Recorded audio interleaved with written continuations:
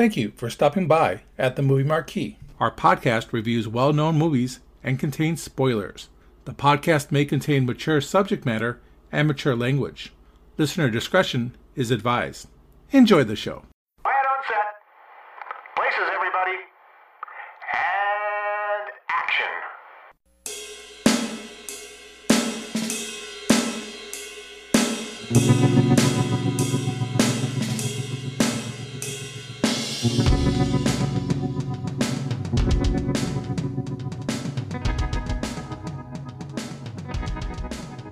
Welcome, everybody, to the Movie Marquee. Today, on the Marquee, is the 1976 movie, The Omen. With me are my two co-hosts, Ken.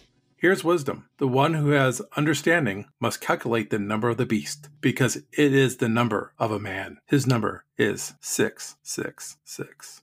666, the number of the beast. And my other co-host, Eric. He's killed once. He'll kill again. He'll kill until everything that's yours is his. And, of course, I'm Ted. And you'll see me in hell, Mr. Thorne. We'll spend eternity together. It's all for you, Damien. So, Eric, do you have the particulars about The Omen? Yes, I do. The Omen, directed by Richard Donner, written by David Seltzer, was released on June 25th, 1976, with a budget of $2.8 million. It made a gross profit of about $61 million.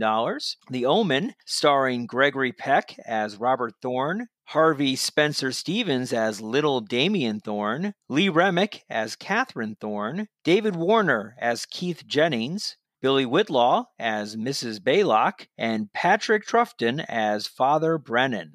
So, Eric, what did the critics have to say about The Omen? You know, the critics were actually, for the most part, pretty favorable. No one really trashed the movie. Rotten Tomatoes, this one was certified fresh at 86%, with the critics had an audience score of about 80%. Roger Ebert of the Chicago Sun-Times gave it 2.5 stars. He said The Omen takes all of this terribly seriously, befits the genre that gave us Rosemary's Baby and The Exorcist. What Jesus was to the 1950s movie epic, the devil is to the 1970s. Pretty cool. That's metal.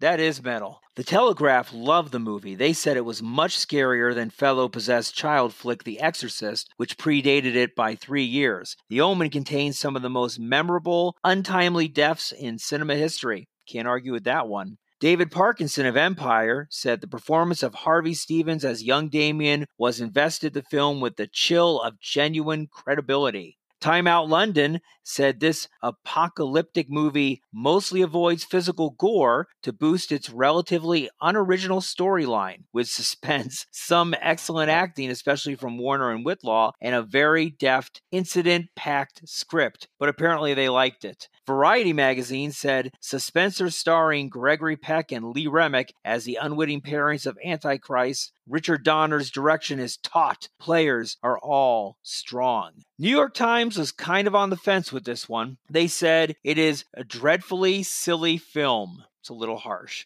Which is not to say that it is totally bad. Its horrors are not horrible. Its terrors are not terrifying. Its violence is ludicrous, which may be an advantage. But it does move along. There is not a great deal of excitement, but we manage to sustain some curiosity as to how things will work out. The Omen is the kind of movie to take along on a long airplane trip. And we'll Sounds like they need to kind of pick a lane. Yeah, they're all over the place there. Yeah, and the Newsweek, they're not too crazy about it. It's one of the negative reviews here. David Anson of Newsweek says The Omen is a dumb and largely dull movie. No true connoisseur of kitsch will confuse the work of writer David Seltzer and director Richard Donner with this masterpiece of psychic manipulation contrived by William Peter Blatty and William Friedkins in The Exorcist. Not to mention that the diabolical Roman Polanski made out of Ira Levin's Rosemary's Baby, and that was from July of 1976.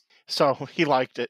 Oh, he loved it. Yes, he loved it. Wow. Yes. Talk about just pillaring a movie in a review there. Wow, that's pretty damning.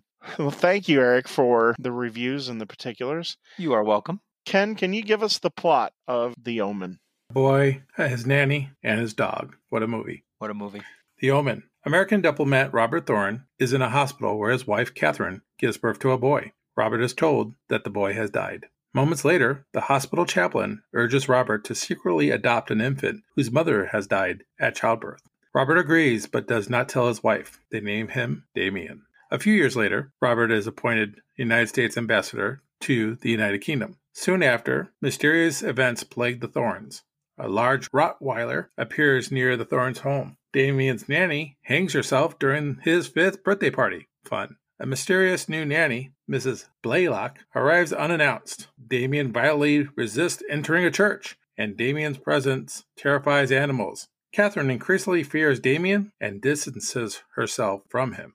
Father Brennan warns Robert about Damien's mysterious origins, hinting he is not human. He later tells Robert that Catherine is pregnant and Damien will prevent the child's birth. Afterwards, Father Brennan is fatally impaled by a huge lightning rod during a huge storm. Robert comes home and Catherine tells him she is pregnant and wants an abortion. Why would anybody want a second child like Damien, right? Learning of Father Brennan's death, photographer Keith Jennings investigates Damien. He notices shadows in the photographs of the nanny and of Father Brennan that seem to predict their bizarre deaths. A photo of Keith himself shows the same shadow across his neck. Keith shows Robert the photos and tells him he also believes that Damien is a threat. While Robert is away, Damien knocks Catherine over an upstairs railing to the floor below, seriously injuring her and causing her to miscarry. Keith accompanies Robert to Rome to investigate Damien's birth parents. They learn that a fire destroyed maternity records in the hospital years prior and that the fire killed most of the staff on duty. They eventually trace Father Spoleto to a monastery, where they find him mute, blind in one eye, and partly paralyzed. Spoleto writes the name of an ancient cemetery where Damien's biological mother is buried. Robert and Keith enter the cemetery at night, silly boys, and find bones of a jackal in Damien's mother's grave. In the plot next to it is a child's skeleton with a shattered skull. Robert realizes that the jackal is Damien's inhuman mother, and that the child in the plot next to her is his own murdered son, killed so Damien could take his place. A pack of wild Rottweilers drives Robert and Keith out of the cemetery. Robert calls Catherine, still in the hospital, and tells her she must leave London. She agrees, but is confronted in her hospital room by Mrs. Blaylock, who then appears to have thrown Catherine through her hospital window to her death. Meanwhile, Robert and Keith travel to Israel to meet Carl Bergerhagen, an archaeologist and expert on the Antichrist. He explains that if Damien is the true Antichrist, there will be a birthmark in the shape of 3 sexes. Carl gives Robert 7 mystical daggers and advises him to use them to murder Damien on hallowed ground. Robert, repulsed by the thought of killing a child, throws the daggers into a construction site where Keith attempts to retrieve them. He is then decapitated by a sheet of glass that slides from a truck bed. Robert returns to London and, upon examining Damien, finds the birthmark on his scalp. Mrs. Blaylock enacts a violent attack on Robert, but he ultimately stabs her to death. Robert forces Damien into the car and drives to a nearby cathedral. His crazy driving draws the attention of the police, who trail him. Robert drags a screaming Damien into the church and lays him on the altar. Robert raises a dagger to stab Damien, but is shot to death by police who have entered the church. No, Daddy, no. A short time later, the double funeral of Catherine and Robert is attended by the President of the United States. Damien, observing the funeral procession, calmly smiles. The end. Thank you, Ken, for the plot.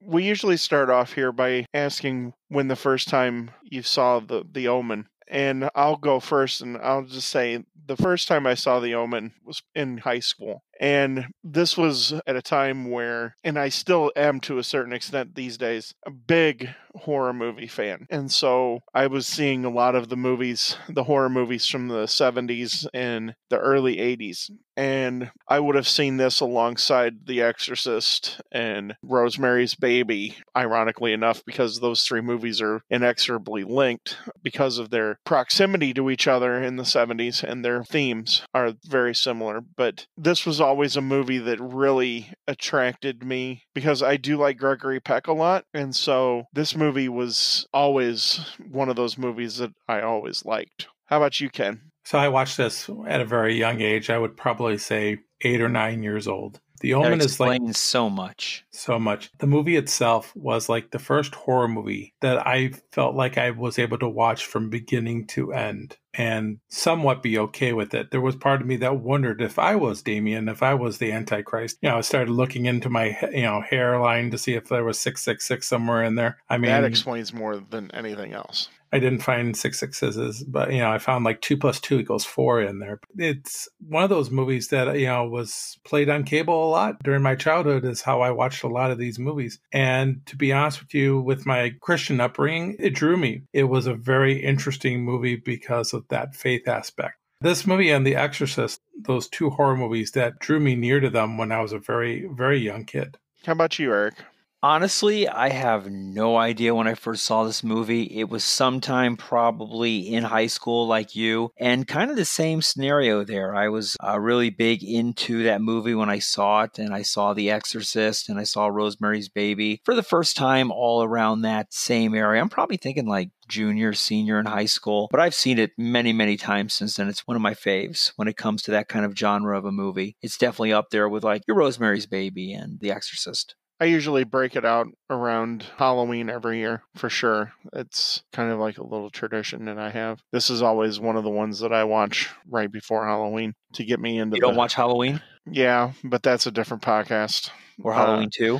Yeah. Oh, no. Ooh. No. Halloween 3, The Season of the Witch. There you go. Let's don't go there. Or like Eric says, Halloween 2, Electric Boogaloo. Boogaloo. That's right. Electric Boogaloo. Those movies have there's a significant drop off.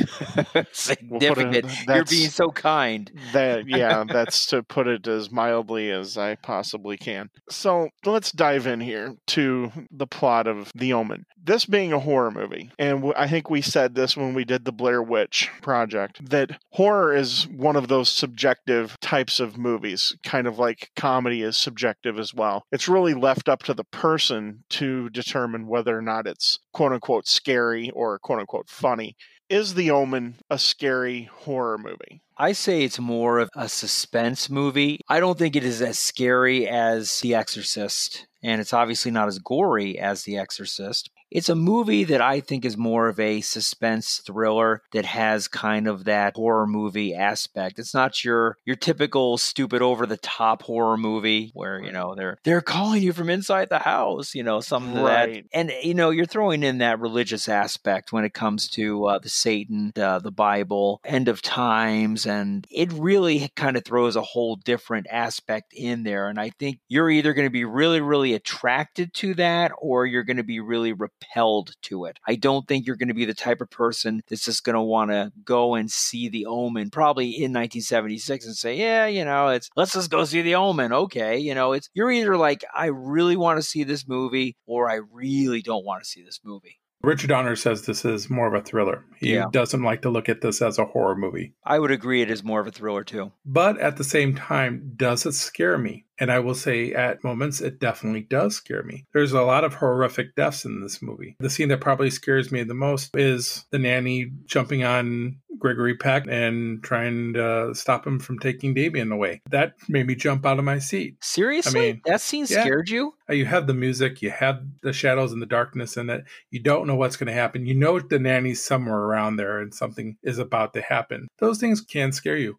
It's funny that you bring that up because I was thinking about that. And I think that is probably one of the most hokiest scenes in the movie because clearly if she is Satan's right hand there to protect him from everyone and help him take over the world, she jumps on his back. Wouldn't she have like a knife and just like stab him through the heart or in the back and kill him? I thought that was a little hokey when it came to that. She did try to rip his eyes out. Yeah, okay, yeah, but she jumped on him. Come on, it was that I thought was a little. And we don't see any time in the movie that she's a superhuman person. No, man, she threw Lee Remick through a window of a hospital. And that's why, like during my plot, I said maybe or allegedly, or because we don't know what happened. We don't know if Lee Remick's character was so scared she fell backwards. We don't know if she was pushed. They don't show any struggle, so we don't know exactly what happened there. Lee Remick looks like she's in a trance. Her eyes get all It big. is funny because the one thing about this movie and in the documentaries that you watch are the use of the eyes by the people, the dog's eyes, the eyes of the people. It's so subtle, but it Eye of the says Tiger. so much. Eye of the Tiger, that's right. It says so much about being suspenseful and then borderline horror when it comes to it. Just the use of the eyes. Mrs. Baylock's eyes were just, you could see the evil in the eyes. And that's the other thing is the dogs are kind of scary. You go into that cemetery and you have all those dogs and his arm gets impaled on the gate. That's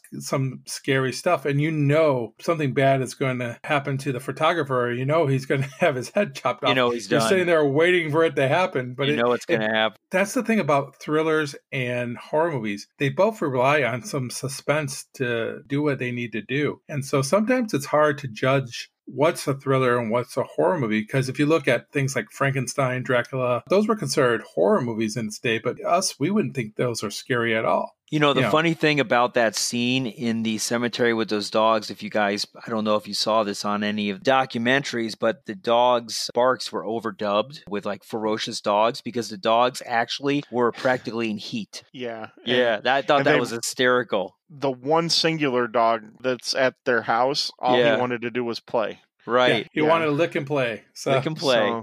But yeah, that's the part of the funny, I guess, acting with animals. You never know what you're going to get. You never know. Yeah. But on the opposite end, the Rottweilers that they had for the cemetery scene were vicious. In fact, they had to use extra padding for the stunt doubles because of how crazy those dogs got.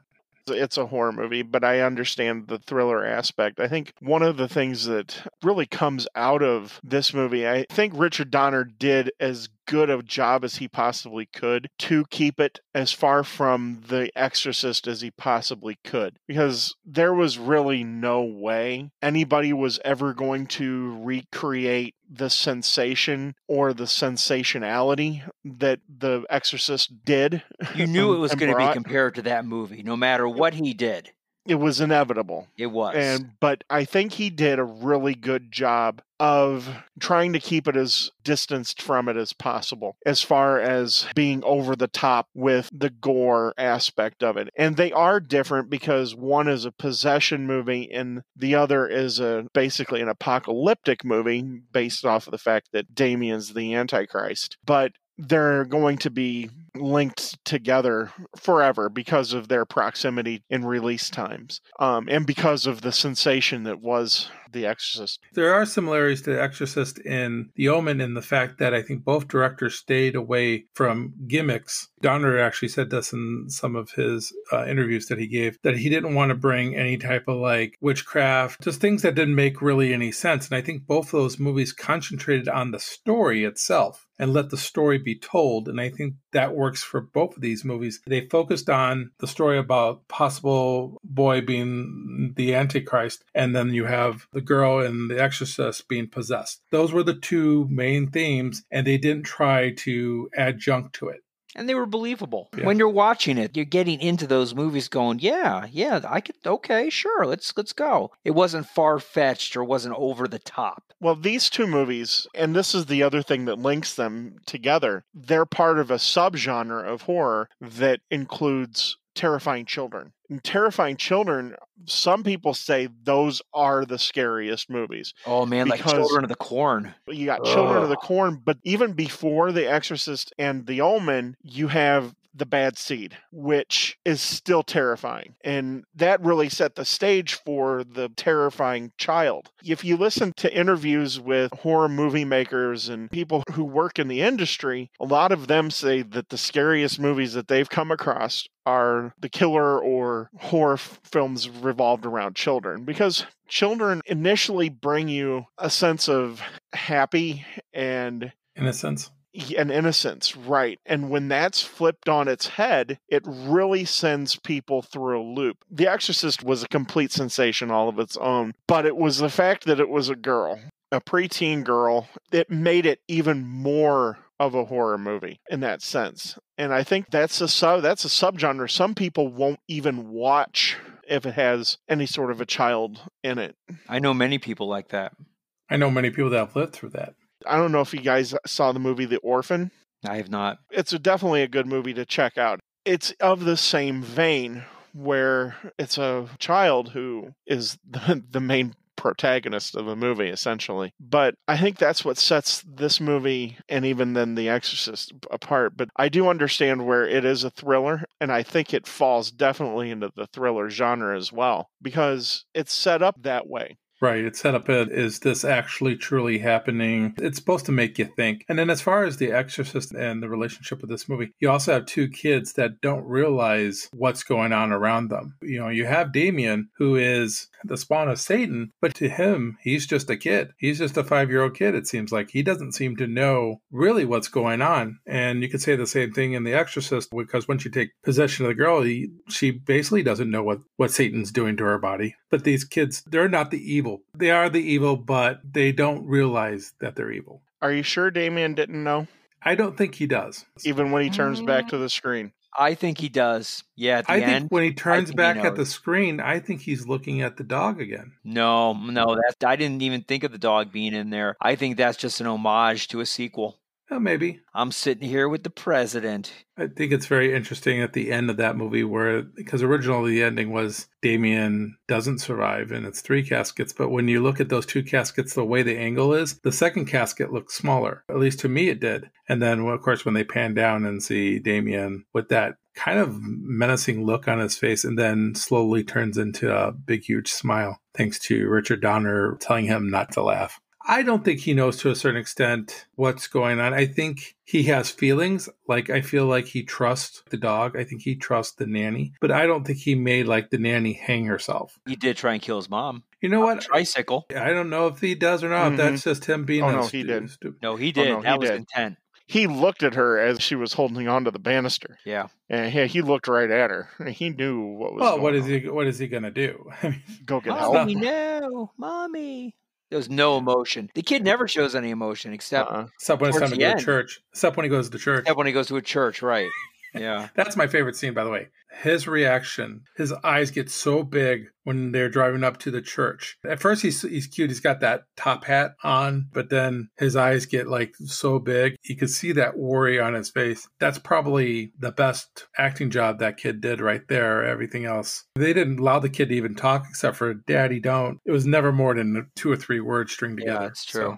So one of the things about the movie that everybody talks about is the kills in this movie. There's 4 major kills. There's Father Brennan with the lightning rod, of course, the decapitation, the nanny hanging herself, and the mother being either tossed or jumped out of the hospital window. Is there any one of them that sticks out in your mind more than the others? And do they do the necessary job that they're set there to do to up the suspense? For me, I thought the movie was kind of going, really nice and happy and everything's going, all good. And then the birthday party comes. The nanny's holding little Damien and then the mother comes over there almost like she's jealous. And she's like, I'll take Damien now. And then all of a sudden, the nanny walks by and sees the dogs. Dogging obviously gets the order. But I thought that scene where she jumps from the roof and goes, it's all for you, Damien. I know it's a famous line now, but that really broke the movie open. Like, something ain't right here. Because 5 minutes ago, she loves this kid. And now all of a sudden, she is committing suicide, hanging herself from the top of the roof. And I think that opened the movie up for me. It's interesting, the actress who plays the nanny there, because they focused on the eyes, because we talked about that earlier, that there's a big focus on eye contact here, and she has the eye contact with the dog, and it seems like the dog is telling her to go do this for Damien. I had to find out who this actress is, and I don't have her name in front of me at the moment, because I recognized her. I'm like, who is this, and how do I know her? She starred in this movie with Robin Williams called The Best of Times. Kurt Russell. Yeah, the Kurt Russell, Robin Williams. Yeah, she played the wife of Robin Williams in that movie.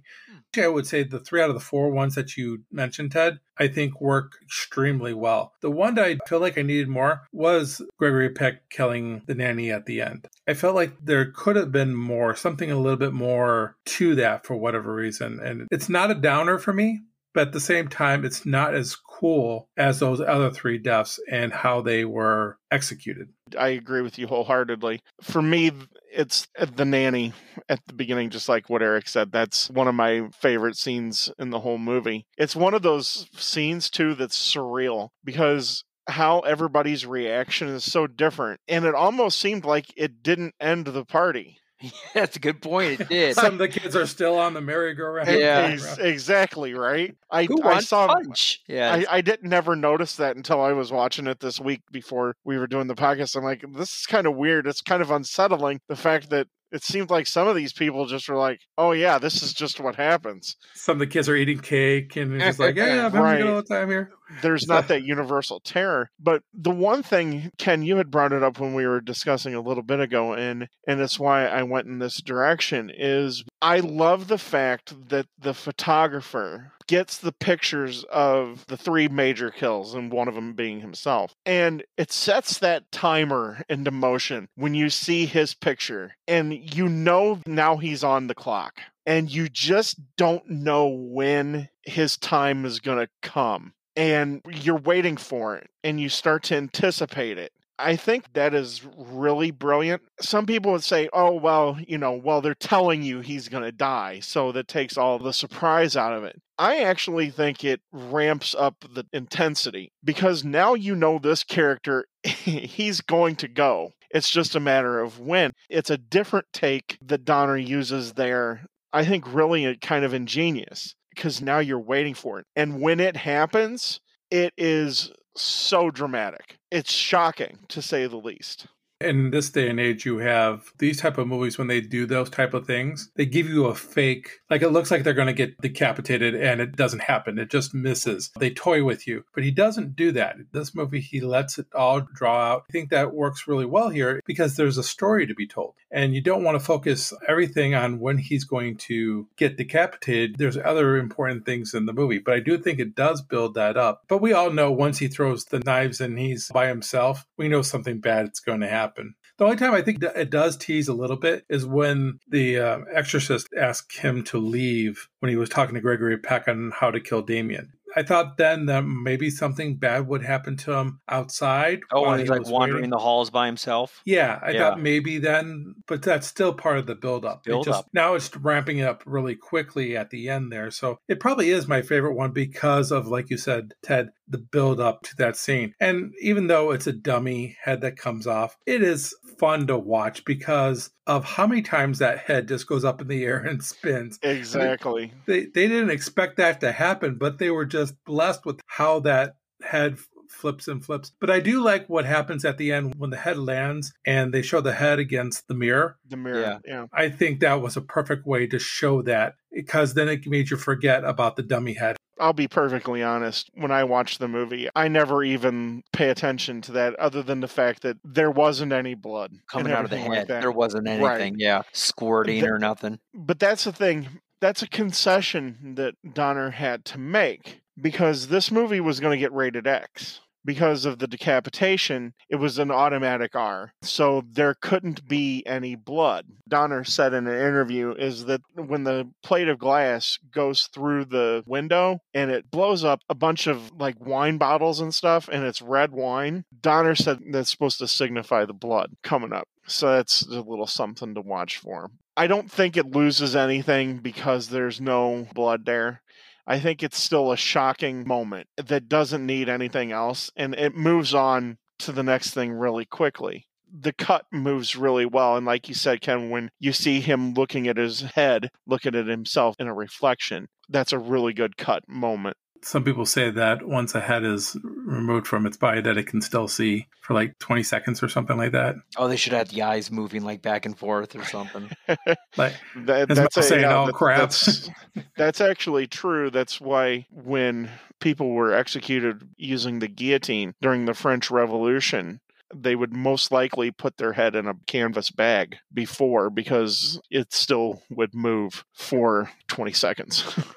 Intensely disturbing, to say the least. So you have these pictures of these three people that get killed. But you also have pictures of Thorne and his wife, but we don't get to see shadow type of things of their demise. I guess trying to find bullets in a picture, I guess. Well, I always took that it was prophesied that the Antichrist was going to eliminate them to get their fortune. And so it was kind of understood that they were on borrowed time, so to speak. Those three people were kind of the collateral damage of Damien and inheriting their wealth and prestige. So talking about their deaths, are we disappointed in the mother's death, her falling out of the hospital window or pushed out of the hospital window, because we don't get to see truly how that plays out outside? Or does it just leave it to the imagination and that's where it needs to be? Imagination, definitely. I think that plays out. It gives you that element of wondering because you knew Damien had a hand in it, but you just weren't exactly sure how. And I think it leaves that element open. Is it a little hokey that she ends up in the ambulance and it opens up and show that she's like almost perfectly lying on the stretcher bed? To me, it's a tad hokey at that moment. I've never even caught that, to be honest with you. I didn't think about it that way.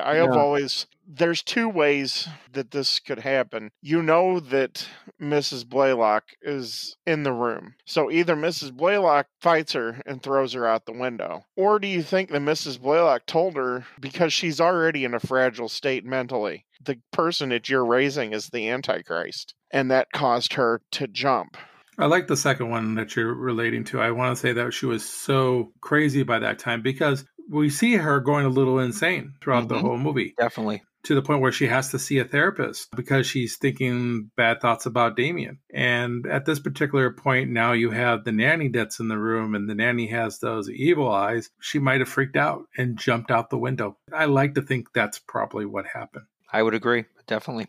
Yeah, and this is kind of a thread that almost is a different type of movie. I think that there's an element here that could have left a lot more suspense to the final scenes where Gregory Peck's character cuts the hair and finds the markings. It's always kind of understood that Damien's evil. I think there was a way that this could have happened where it could have been more ambiguous. And the viewer could be thinking, maybe Thorne and his wife are actually losing their minds. Right.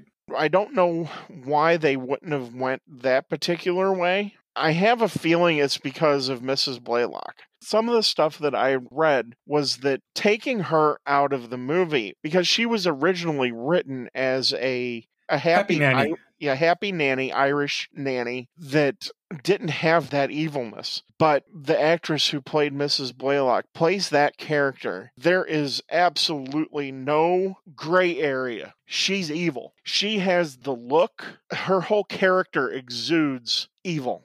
You don't have Fran Drescher coming in as the nanny here. Yeah, it's completely, boom, she's as evil as they come. If you take her out of the equation, a lot of the stuff is very circumstantial. And it could really make it look like, wow, these two people are losing it. What they could have done maybe even at the end there was when they're examining the boy after he gets shot for trying to kill Damien, if they examine the boy and they don't find the birthmark, and then that makes you think, was it all in his head? I think that would have made it a tad better, like you said, if they would have not made certain things a little bit too obvious, like the nanny, like the 666 on. But then again, 666, wasn't he on the priest as well? Yeah, he was on the priest. I guess that means he was touched by evil, was what it was described. That was kind of the weird part about him having the same birthmark as Damien. The nanny possibly have a birthmark of 666. Everybody that's kind of a part of this Antichrist.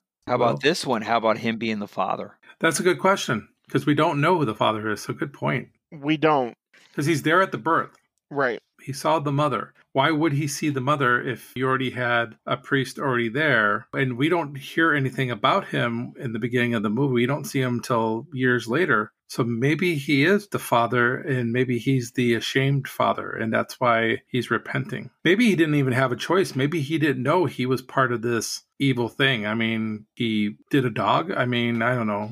But they really did not go into why Father Brennan had those birthmarks in his thigh. Mm-hmm. They were there, and they were birthmarks, but he was obviously afraid of something, as covered up in his room and everything, how he was trying to keep away evil spirits and stuff, but they never really did go into detail of why. They just kind of glazed over it a little bit. And then the fact that he had cancer was riddled with cancer, yeah. Yeah, I didn't understand why, if someone who seems to be dying anyways is so scared of something killing him. I guess he was just worried that he needed to accomplish his mission beforehand, and that's why he had all that stuff. I don't think he was necessarily worried about Damien killing him as much as it was he's worried for what was brought into the world. This is one of the places where the movie kind of gets into the weeds a little bit. There needed to be something more concrete as far as an answer. When they go to the cemetery and they dig up the grave, I don't care for that part. I don't care for the answer that delivers, because it really didn't deliver an answer. I mean, why would it makes no sense. I mean,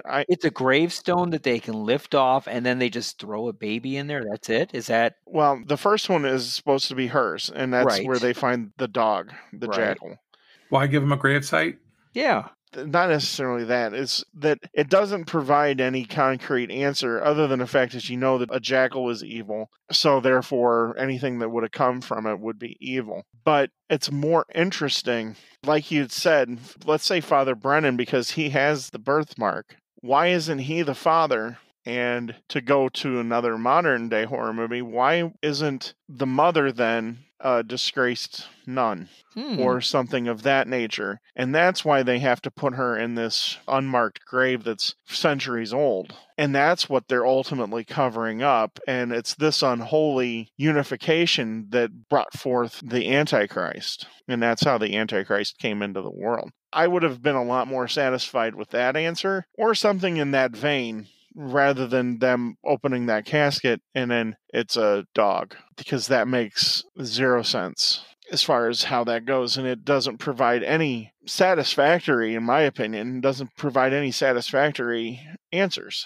Not by itself. I think if you had a little bit more background on maybe the father, or maybe there is a purpose for burying the child and the jackal on that ground. We knew of that purpose. Like we know that Damien has to be sacrificed on holy ground. In order for that to all work out, they have to bury the jackal on holy ground as well. I mean, not in a cemetery. The pieces don't all fit together, but at the same time, I don't know if I want them all to fit together either, because there's so much going on in the movie that I just don't know if I want any more explained to me. Well, first of all, I think the movie length might be a tad long, but it doesn't feel long, especially considering there are moments where it's not fast-paced. But for whatever reason, to me, it feels like it might be the perfect length. And maybe I don't want anything added to it. I think the movie moves well. I think that particular part of the story could have been better as far as an explanation as to how that came about. They go out of their way to show through the poem and the religious text about how Damien fits into the prophecy of the Antichrist, whereas they don't get into how he got here, especially because that's how they start the movie. It is a little bit of a convoluted thing where they tell him his son died, but here, you can have this one and you don't have to tell your wife. That's a little bit odd, to say the very least. And he's not supposed to ask any questions as to where this baby came from. And he just trusts this priest. And here's the thing, you have not one, but you have two priests, I guess, that are involved. You have the nun, because the nun is hearing all this babble about keeping the baby and not telling the wife. So is the hospital religious staff just all Satan, as Dana Carvey would say? You have to believe that, because they end up burning down and most of them die. I would agree. I think it is kind of like I don't want to say like a religious front, but it is kind of, Ambassador Thorne was chosen specifically for his power and his potential power. It has to fit the prophecy. Yeah. Mm-hmm.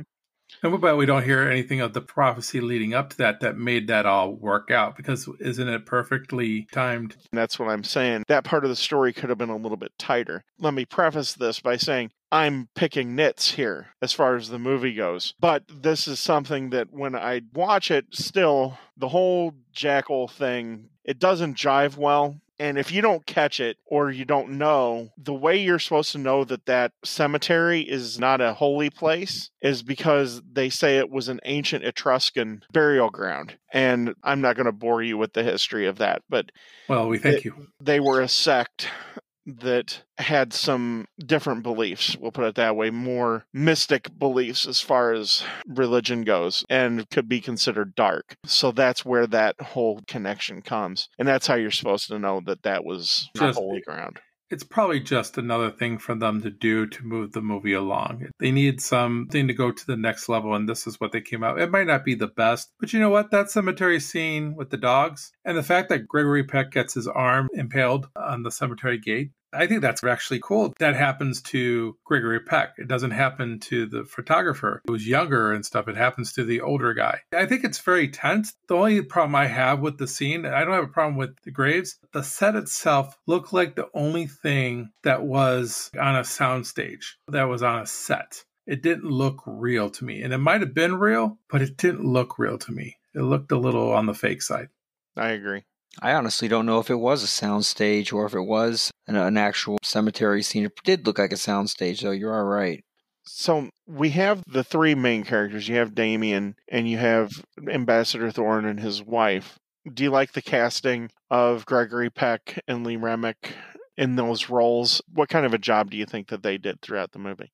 I think they did a great job. I think Gregory Peck is a Class A choice. He's a name. People know him. He's a great actor, and he plays that distinguished part really, really well. And then Lee Remick, I think she was a very good choice as well. I thought she did a really good job. I thought they could have spent a little bit more time on the wife's character. They kind of glazed over a little bit of it. I wanted to see maybe a little bit more of Damien, for lack of a better word, torturing her, if you will, getting on her nerve, as you saw towards the middle of the movie. Mm-hmm. And I think some of the things that drive her nuts are kind of silly to a certain extent. The animals go crazy. Oh, let's blame it on the child. Why would you think the child had anything to do with the animals going crazy? Why is she scared of Damien? I could understand the husband being scared because he's been told that Damien is evil. So when these things happen, he should be the one that's kind of freaking out. But it seems like she's freaking out almost for no reason. I mean, they go to church and she sees that he's frightened and he gets scared and he throws a fit. Does that make him evil all of a sudden?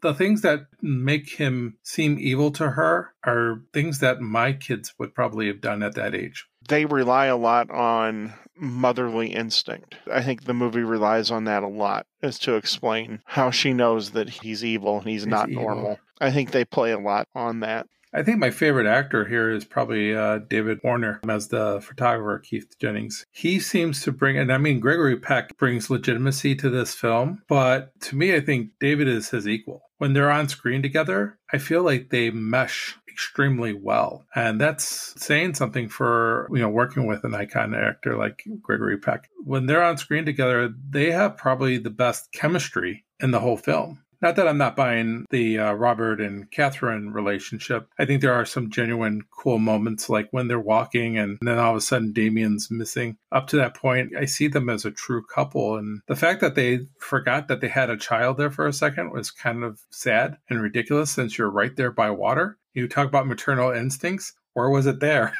I feel like we get a good portion of that relationship in the beginning of the movie. And we haven't talked about the music, and I won't go into deep into the music until probably later in this podcast with you guys. But the music sets everything up for a family. They play that music in the beginning like they are a family, and then the music changes later on. I agree with a lot of what you guys have said. I think that Gregory Peck is really good here. This is probably one of his last great roles that he plays.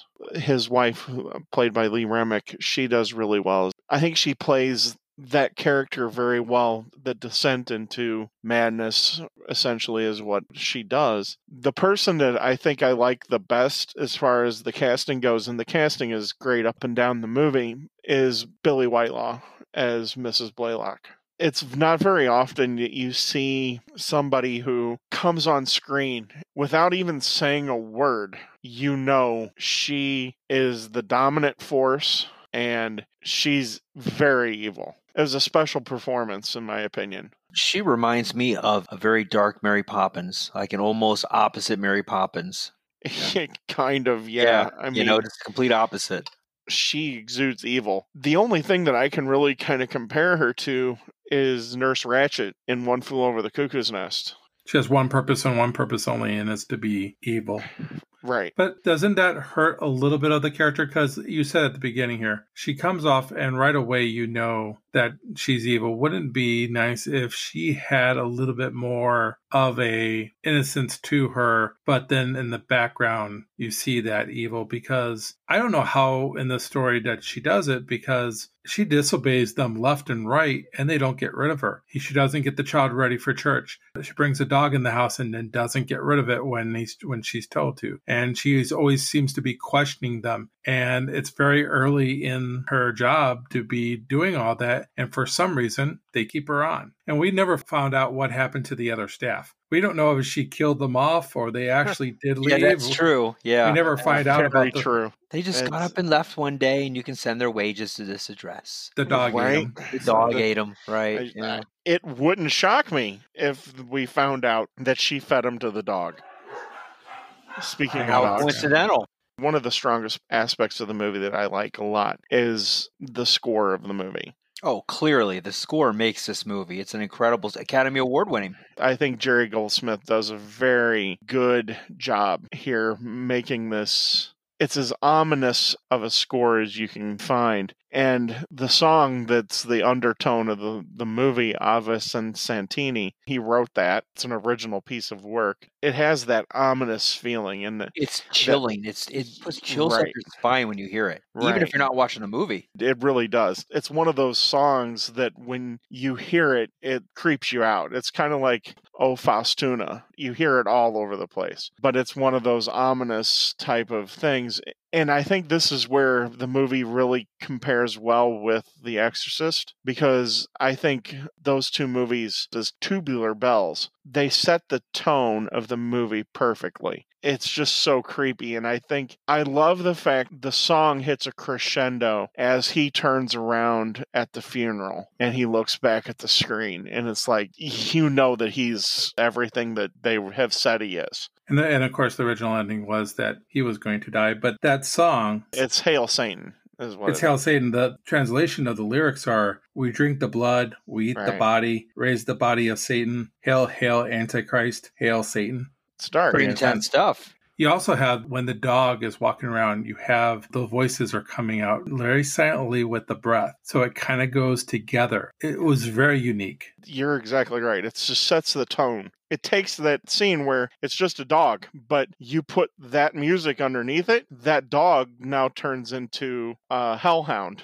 essentially, for lack of a better term. Funny thing about the dog, they also had to put dentures on the dog to give him a meaningful looking look to them. So they gave him doggy dentures. I actually, at one point at the beginning, they're playing all this family type music. And then we get all this just wonderful score here. And then when she dies and he finds out, it goes back to that. And at first I thought, oh, this sounds so weird here. But then after watching it a second and third time this week, I was like, it really, truly works. I really love how it goes back and forth here. I don't think there's a misstep on the score. This is so refreshing coming off of Tootsie and The Firm that I needed a good score. Yeah. Wow. That's to put it mildly. So yeah, it's definitely one of the strongest parts of the movie. Without it, I think the movie would be lacking.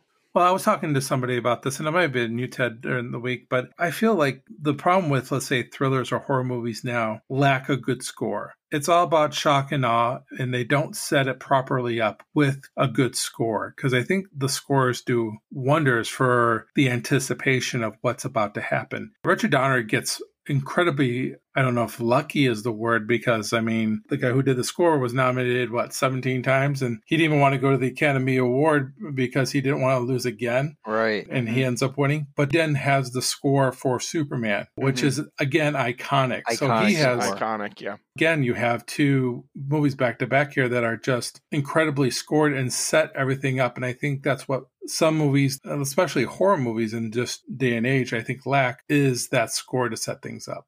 I agree with you. One of the things that a lot of modern day horror movies, some of them don't utilize a score. I don't believe The Conjuring really has a score, so to speak. Or if it is, it's very subtle. Even if it's the choice of a rock and roll song, it's those choices as far as that set the mood, or it changes the tone of the movie, or it brings out a particular emotion. Think about Christine, the movie Christine. If you didn't have the music Right. in that, it's a silly movie about a car that goes and kills people. But it's the music that is being played during those periods of time that sets everything up to make it different. Well, yeah, the movie starts right off with Bad to the Bone as the car's being made.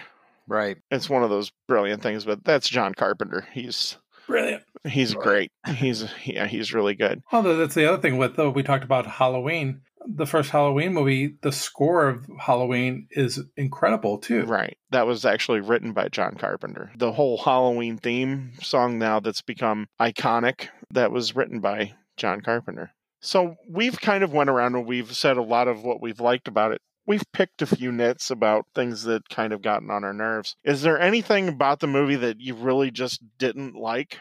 Nothing really comes to mind. I mean, little nickel and dime stuff that we've been picking apart, yes, but there was nothing in this movie that I went, are you kidding me? That's insane. That doesn't fit. Everything really flowed. The movie had a nice flow from beginning to ending. Damien is a very heavy sleeper. The fact that he can go into his hair and start cutting his hair and digging in there, and Damien is not waking up from any of this is kind of...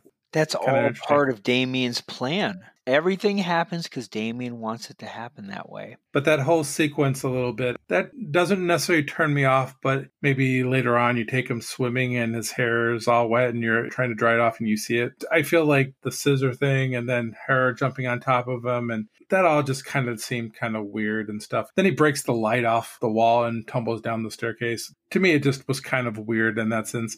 The other part would have been just, like I said earlier, the set of the cemetery. I just didn't feel like it was realistic looking. But outside of that, to be honest with you, bravo. This is what a horror/thriller movie needs to be. The only part of the movie that I really didn't care for, I don't even think it's like a minute and a half long. After Damien's been born and you see them in the hospital, it cuts to like a series of pictures of you see him growing up. I don't know if that was really that necessary. That kind of loses me. I don't care for how that sequence goes. I think it would have been the same if they would have just went from leaving the hospital and then they cut to them walking along that creek and then that's the cut and you realize that he's older now. I think that would work just as well. I think they just do it because they don't want to spend a lot of time. They want to show you a history and like a little bit of a background of that they have a happy family life. It would have been maybe even better, a little homage where they had clips a little bit of him growing up. I could see why they did the picture thing, and I think it speeds things along. I think they do a decent job of making the younger looking kid look a little bit more like the kid that ends up being Damien at 5 years old. I don't have a big problem with it, but I understand where you're coming from.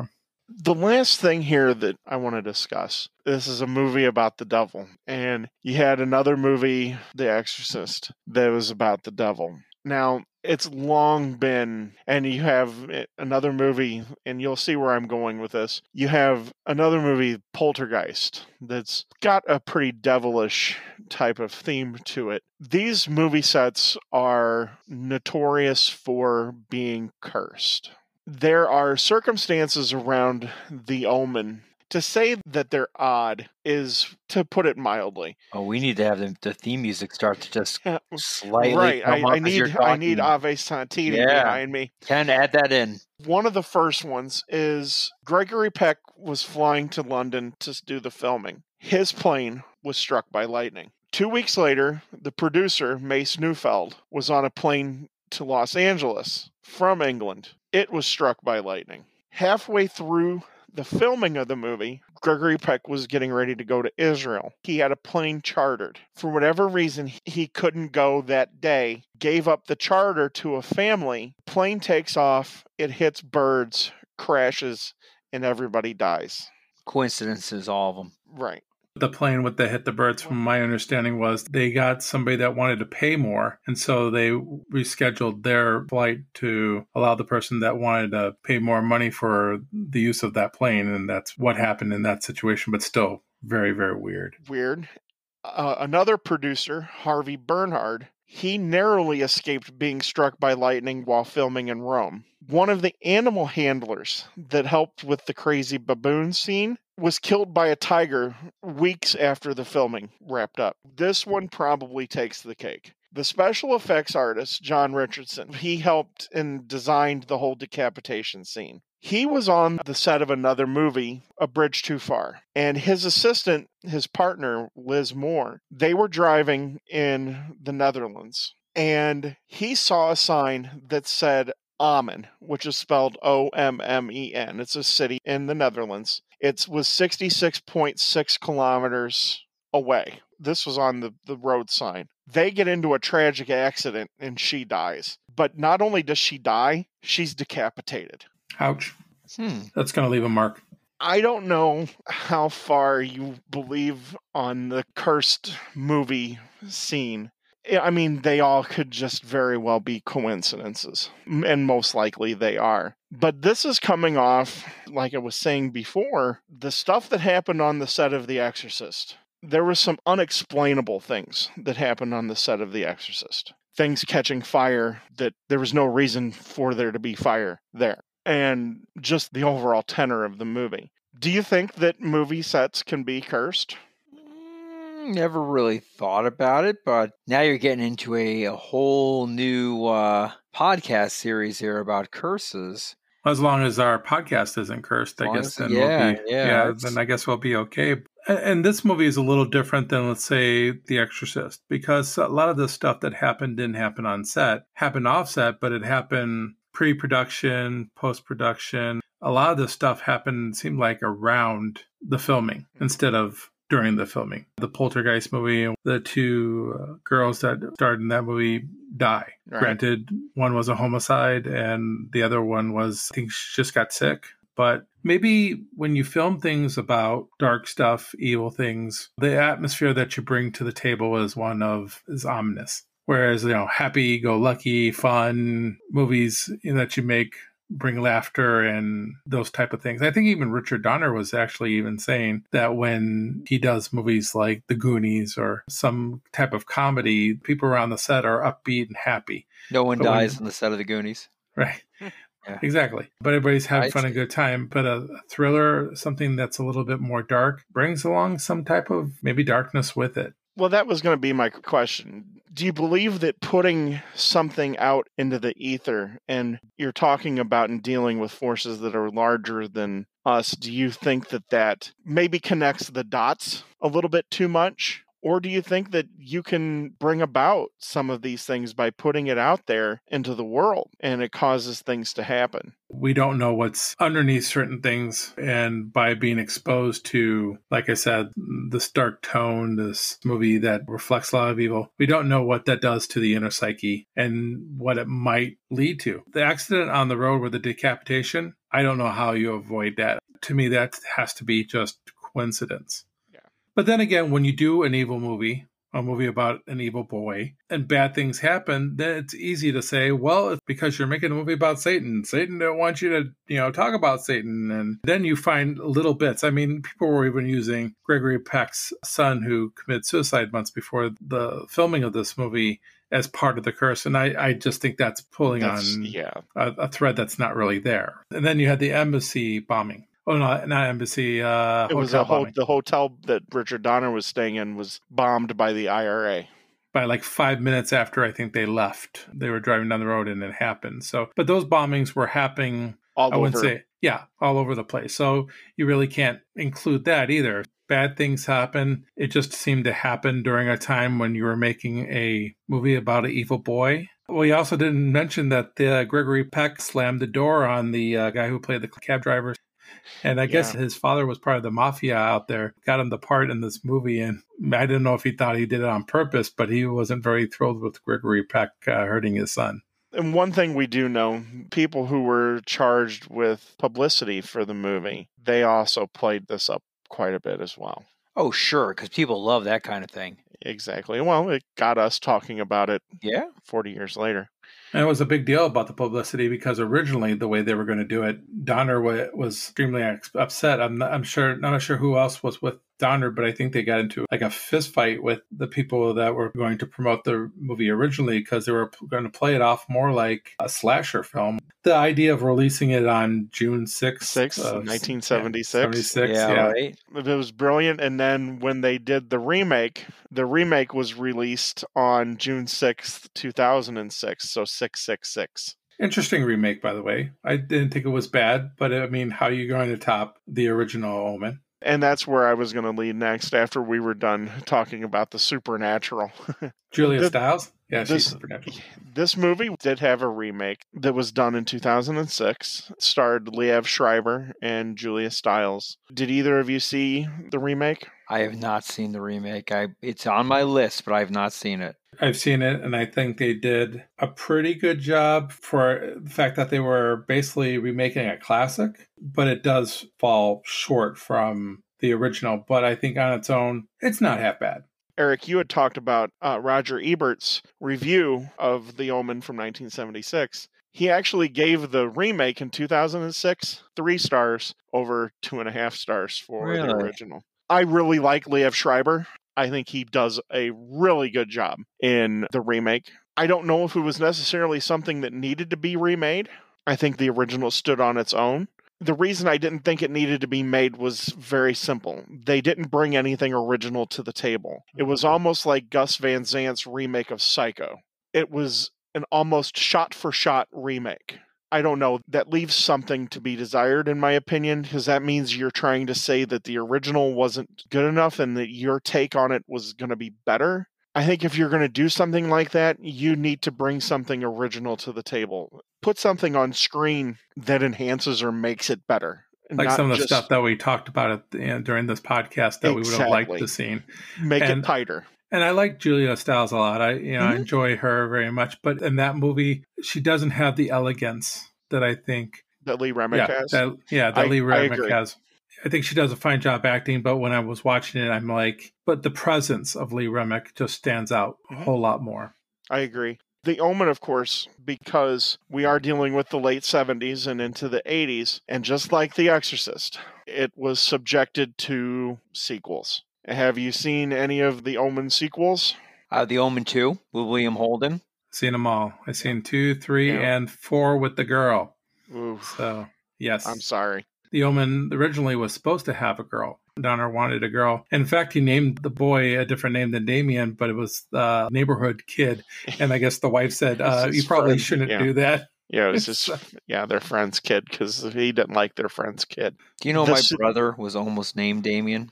Oh, yeah? My brother was born in December of 78, and my mother wanted to name him Damien. And my father's like, no effing way. It's not happening. That's kind of awesome. So they went with Adam, just a complete opposite of Damien. Wow. Right.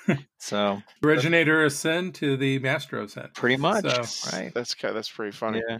I'll say this about The Omen 2 and 3 and 4. 2 is actually not bad at all. 2 is very good. I like 2. It's got some really good moments in it. I think the boy actor, though, at times was really good and at times was bad. It was kind of like an uneven performance. And then 3 was just kind of all over the place. And I mean, you have Sam Neill. Sam Neill in the main role, and he seems to be miscast in this role.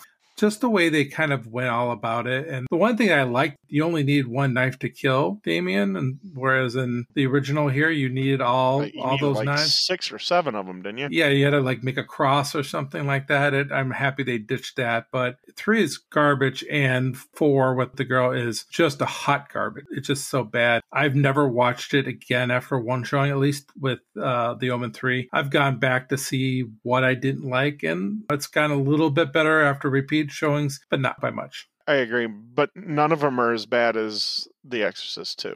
Oh yeah, Exorcist 2 is horrid. Though The Exorcist 3 is somewhat enjoyable. I actually saw Exorcist 3 in the theater, actually. But yeah, The Exorcist 2 is an abomination. But as far as The Omen goes, a few years ago, I think it was around 2016, A&E had a short-lived series that was The Omen. It was called Damien. It wasn't that bad. It was only on for, like, I think, one season, which was kind of unfortunate because I thought that they did a pretty good job and they brought a different take on the Damien character as he got older. They kind of did it where he was denying the fact that he was the Antichrist, but at the end, he couldn't deny his roots. I thought it was an interesting take on it. Obviously, it was canceled, so people didn't tune in.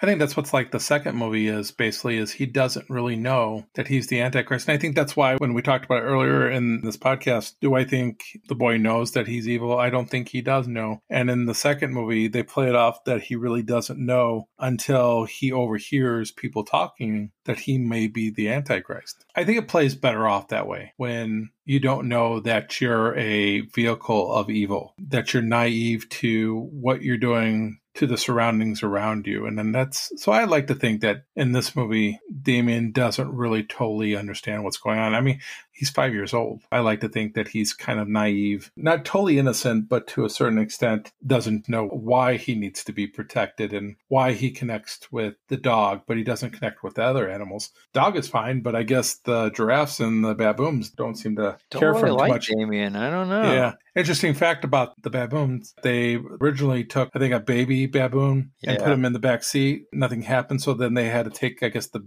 leader. Yeah. Take the leader. And then that's when all of them went like crazy and attacked. And I guess they put like a sedative or something with baboon that was in the car. That caused the baboon to grab Lee Remick's hair and pull on it. You could see her screaming a little bit. I could actually kind of see in the background that her hair is going back.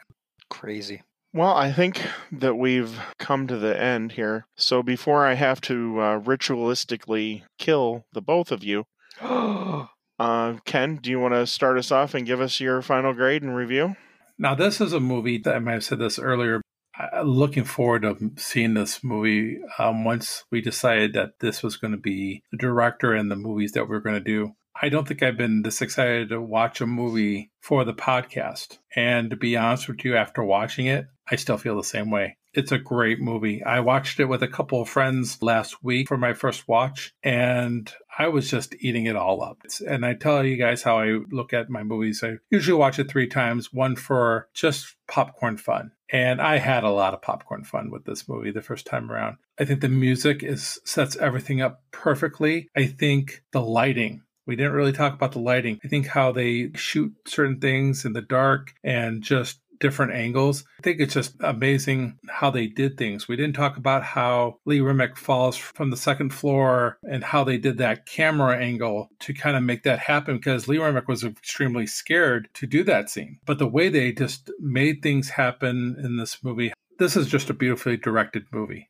Richard Donner does everything almost perfectly that he has control of in this movie, and it's worth the repeated watches. It doesn't feel dated, even though the movie is 45 years old now. The actors do a great job. When we talked about the minor things that are wrong with this movie, they're minor. I'm giving this a solid B+.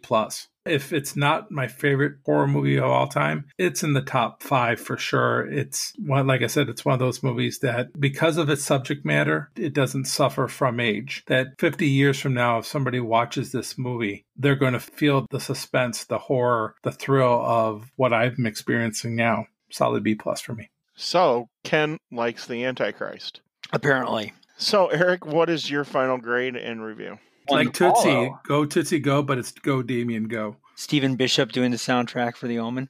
Oh gosh, yeah, it's an upbeat. That's a horror movie all of its own. Yes, it is. Well, it's tough to follow that review, but I will do everything in my evil power to do it. This movie, I've let on as no secret, is one of my favorites too. I'm not sure if I'm as excited as Ken was to watch this movie again, but it is one that I thoroughly enjoy. I think as suspense movies go, it's right up there. I think actually it is kind of a dated movie, but I think that plays in its favor. I think the era that the movie was made, I think, really shows that it is timeless. It can really sustain its great visual effects, its great acting, its great subject matter, the plot, obviously. I think it's a great movie. I don't think it's over the top. I still can't believe this thing was potentially going to be an X rating. That still blows my mind. I think everything was done well. It's a movie that I enjoy. I think it's a movie that really anyone can enjoy. Anyone who is not necessarily religious, but if you're just looking at it from a suspense point of view, it flows really well. There's a few minor things, we talked about that obviously I don't think play real well. I would agree with Ken that the nanny at the end, I'm sorry, not the name, Mrs. Blaylock, attacking the ambassador at the end was a little hokey. I think it could have been played up a little bit more in line with the other kills, if you will, but it's all right. Overall, this is a movie that I thoroughly enjoy when I watch. In fact, I watched The Omen 2 last night as well. Obviously a different director and really a different type of movie. You still got some heavy hitters in it, but it's a different type of movie, and I enjoy The Omen a lot better. I agree with Ken. This is a B+. So Eric gives it 4 out of 5 Satans. 4 out of 5 Satans, that's right. I'll come in here at the end and give my review and grade. The Omen is one of my favorite horror movies.